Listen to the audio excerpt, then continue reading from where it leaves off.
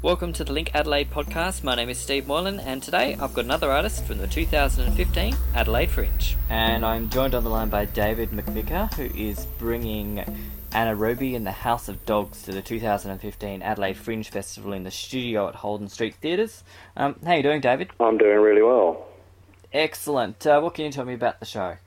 Ana Robi and the House of Dogs is a 60-minute play.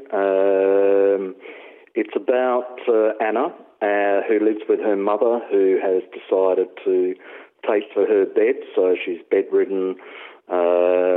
She's a guilt-tripping, controlling mother.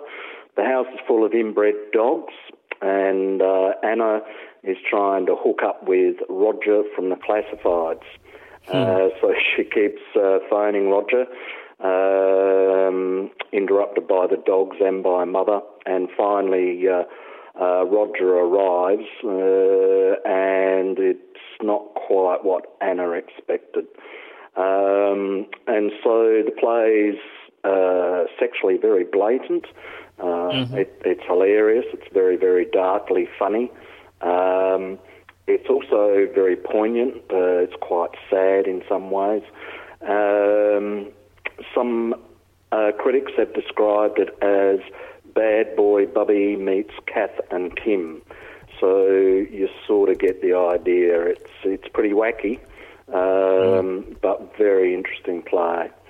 Our actors, we've got three very, very fine actors in the production. Emily Branford plays Mother. Emily's been around the Adelaide scene for a number of years, acting with Brink. Did Here's Humphrey back in the day. The whole idea of my company is to try and get high-end work for emerging actors. And so I've got two emerging actors in the production. Phil Harker-Smith, who plays Roger, has recently graduated from the AC Arts acting course and is a very fine young actor. And Hannah Nicholson, who plays Anna, is studying drama at Uni SA and has been in previous Gobsmacked shows. So very strong cast, great play. Great, and it's written by Maxine Mellor, who's a new playwright. Yeah, Maxine Mellor is a very interesting playwright from Brisbane. First had her plays produced when she was 15 or 16. She's now sort of mid to late 20s, has worked with La Boyd, she's worked with the Queensland Theatre Company, she's won scholarships to study playwriting in New York, and all of her plays are very different in their stylistic devices, very interesting, and she writes beautifully. The actors and myself are really enjoying playing with the language, even though it's crude and crass at times. It's also very, very poetic. It's lovely. And what attracted you to putting this work on at the Fringe? I always say as a director, I choose plays that resonate.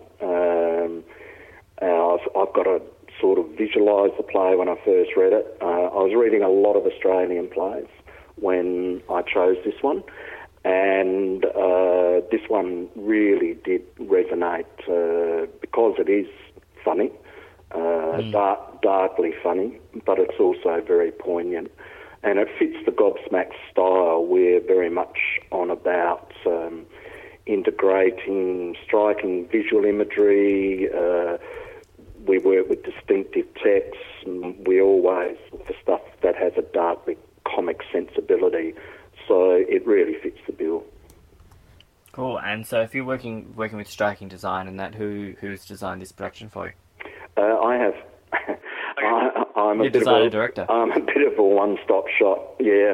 There's some puppets in the play. I've built all the puppets, the dog puppets. I've designed the set, built the set. It's just something I do. I like designing, building, directing, designing the lights, doing as much as I can. And I suppose in a fringe context as well, the more jobs you can take on, the better costs are going to be for you. Well, that's right. It's not the least expensive things to do is to put on a fringe show of quality. I do have some young designers that have worked with me on previous productions who have given me a bit of a hand, I must admit. And also our lighting technician is just starting at AC Arts in the tech course there. So while I say I do everything, I try and do as much as I can because, as you say, it saves the pennies. Yeah, and means that you really drive forward with the kind of artistic integrity that you want to have, especially with Absolutely. this kind of company. I really like to follow through the design ethic into the performance ethic. I think that's something that characterises the Gobsmacked style. So we do have a distinctive theatricality that belongs to us, highly influenced, I guess, by people like the Coen brothers, the Terry Gilliam, the people that work, in the grotesque, I guess, visual genre. Tim Burton also, they're sort of the influences that I like to bring to my shows. And when did you start Gobsmacked? I started Gobsmacked at the end of 2013 with the first production this year. And the first production we did this year was a Carol Churchill play called The Skriker, which had some really good reviews. One of them said, "It is impossible to ignore that Gobsmacked Theatre Company have taken enormous risks, showcased some highly promising talents, and booked virtually no compromise in their vision of Carol Churchill's work." So we were pretty chuffed with that.